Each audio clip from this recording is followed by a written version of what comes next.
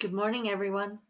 This is Jeffe Kennedy, author of fantasy romance and romantic fantasy.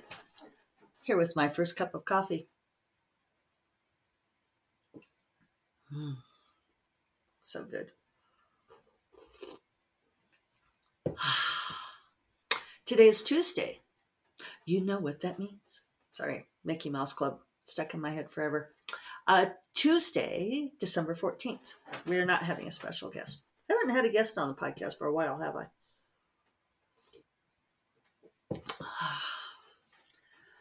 It's fun to do it sometimes.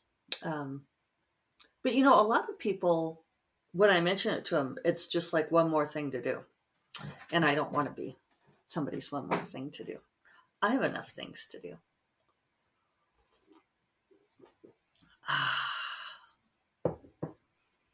And coffee to drink.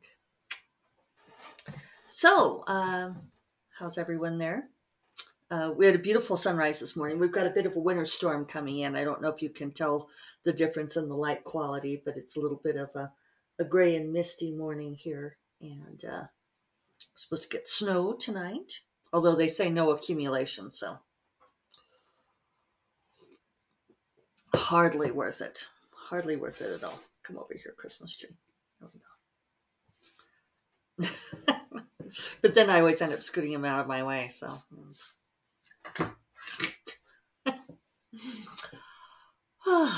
So let's see. Got my nails done yesterday. Pretty exciting. See my one red and gold nail. I think they look cool. And David went to our general care physician, which we still don't have a complete solution, but we're taking steps. And he's doing some things I think are helping. But yeah. Not completely zen atmosphere around here for me to get the writing done, which always makes me sympathetic for those of you who never have zen atmospheres for writing. I think about Grace a lot, who's always dealing with household things. Although she's very, very happy because she turned in her story for Fire of the Frost. She's totally chuffed, in fact, because she was able to take her time with it and do a couple of proofreading passes. And she was not in an utter panic, and she was not the one that everybody was waiting on for once.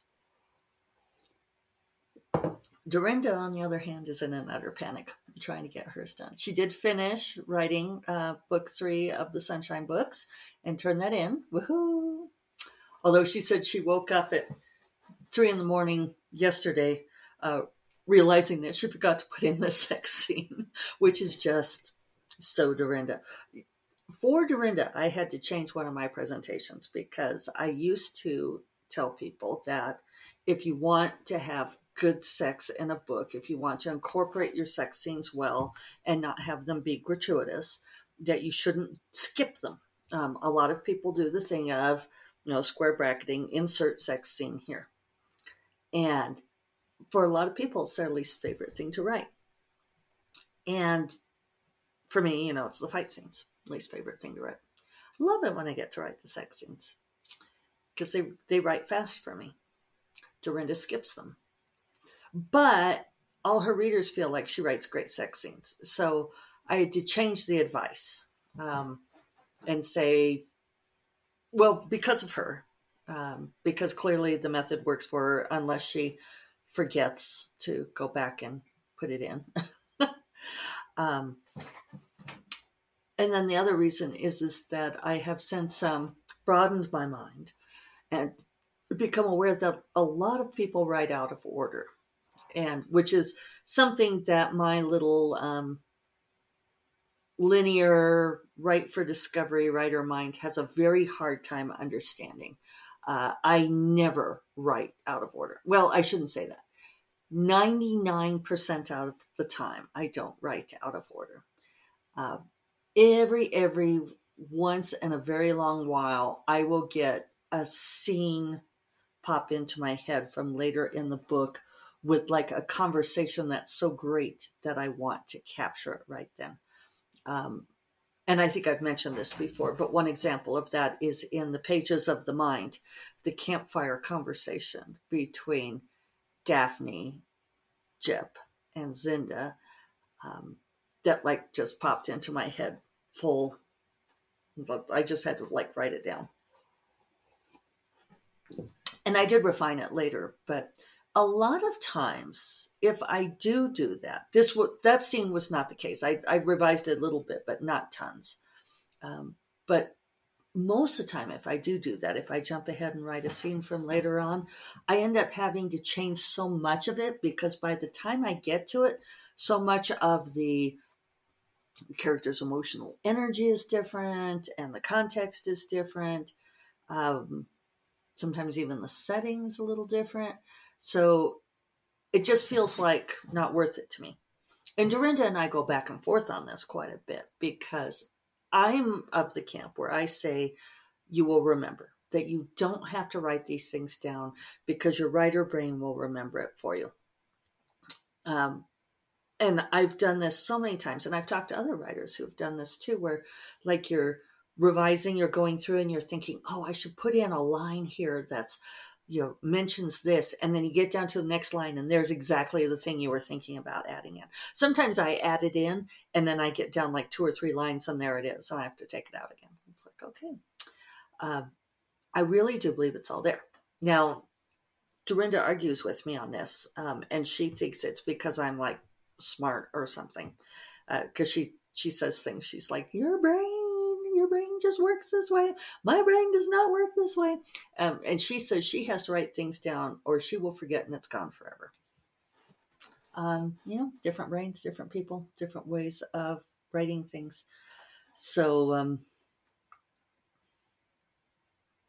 yeah, I know a lot of people love like the whole Scrivener approach and move scenes around and all of that.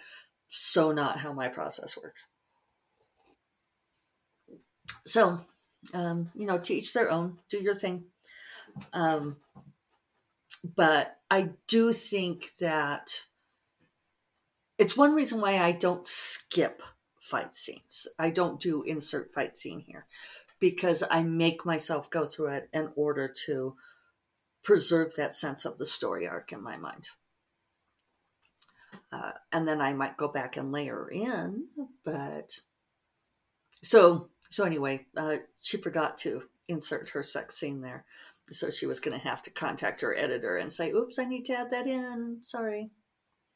But in the meantime, she's furiously finishing this story for Fire of the Frost. Hers is going to be called, we talked about it yesterday. We just messaged. We haven't been doing I think I mentioned we haven't been doing the Zoom writing together because she's just like freewheeling through the clock and like writing for 3 or 4 hours at a time and then sleeping a couple of hours and rinse, repeat.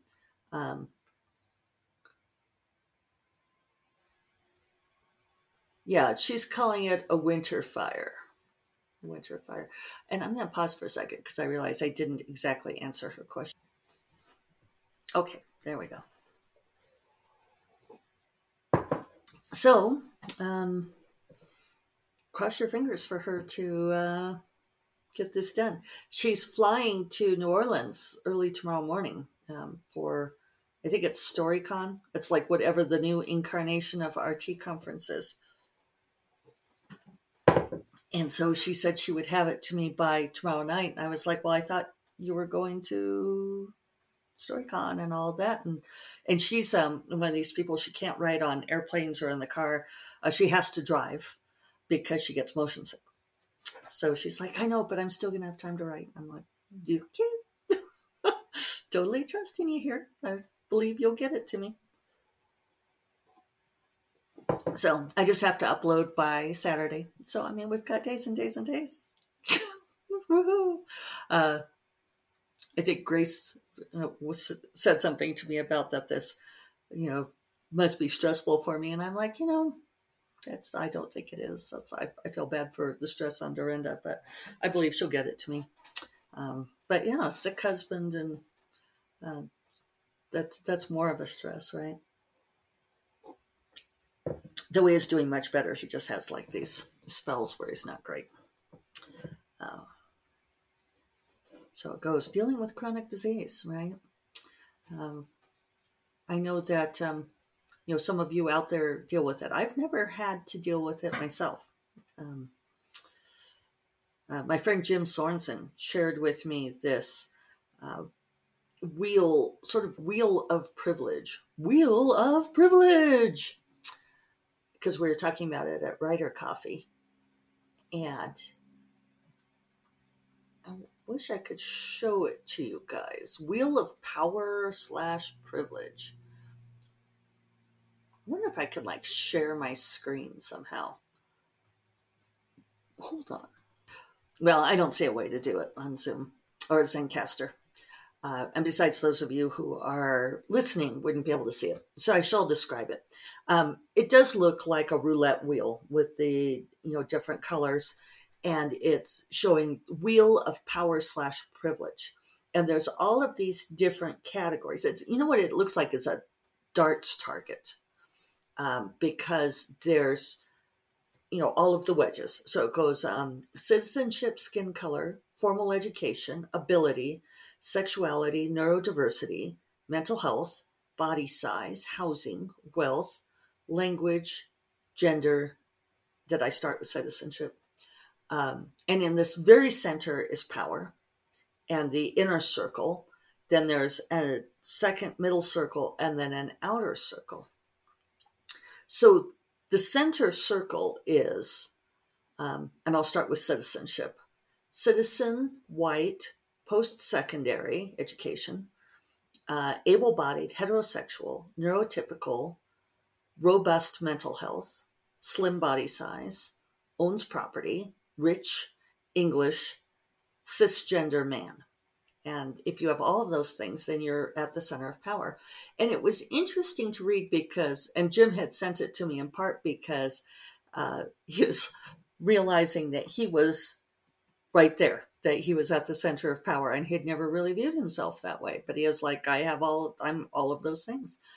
And I was kind of surprised to look at it and see that I would put myself at the center of power for every single one of those things, except that I count myself as middle class, not rich.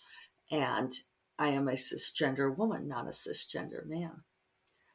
The outer circle, if you guys are interested, I won't read you all of them, but the outer circle is for citizenship, undocumented, skin color dark, whereas for skin color, the second ring is different shades.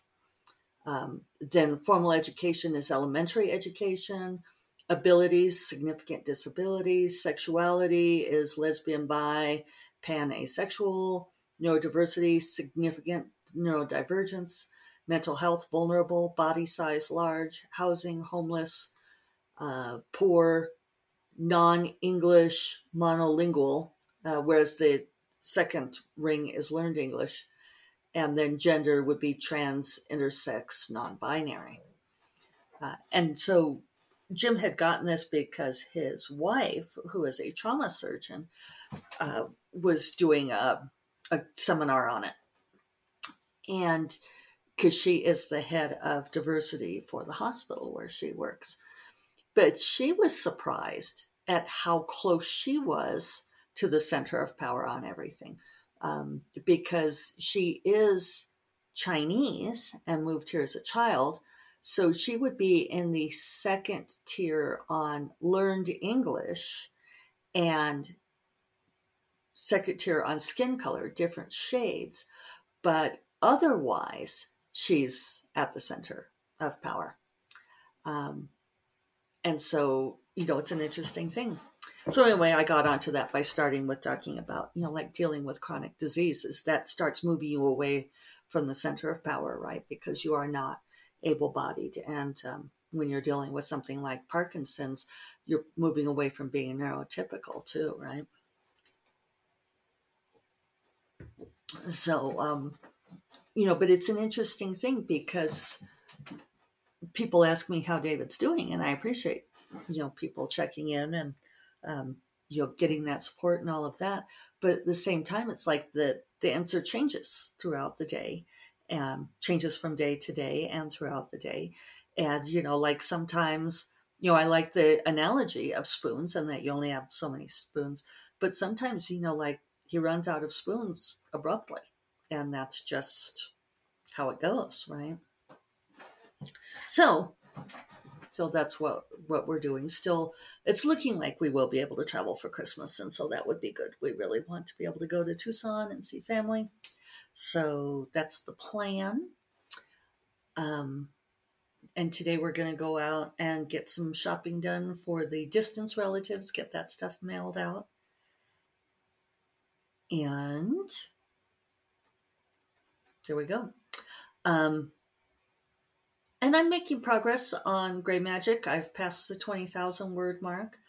It would be nice to, I'm still not up to consistent 3,000 words a day, which I'd like to do, but let's face it, I may not get there until after Christmas. But I'm being zen with that, climbing back onto my pillow. And let's see. I don't know that I have much else to say. Uh, I think I'm going to get to work. So I will remind you all that First Cup of Coffee is part of the Frolic Media Podcast Network, and you will find more podcasts that you love at frolic.media/podcasts. And I will talk to you all on Thursday. Take care. Bye-bye.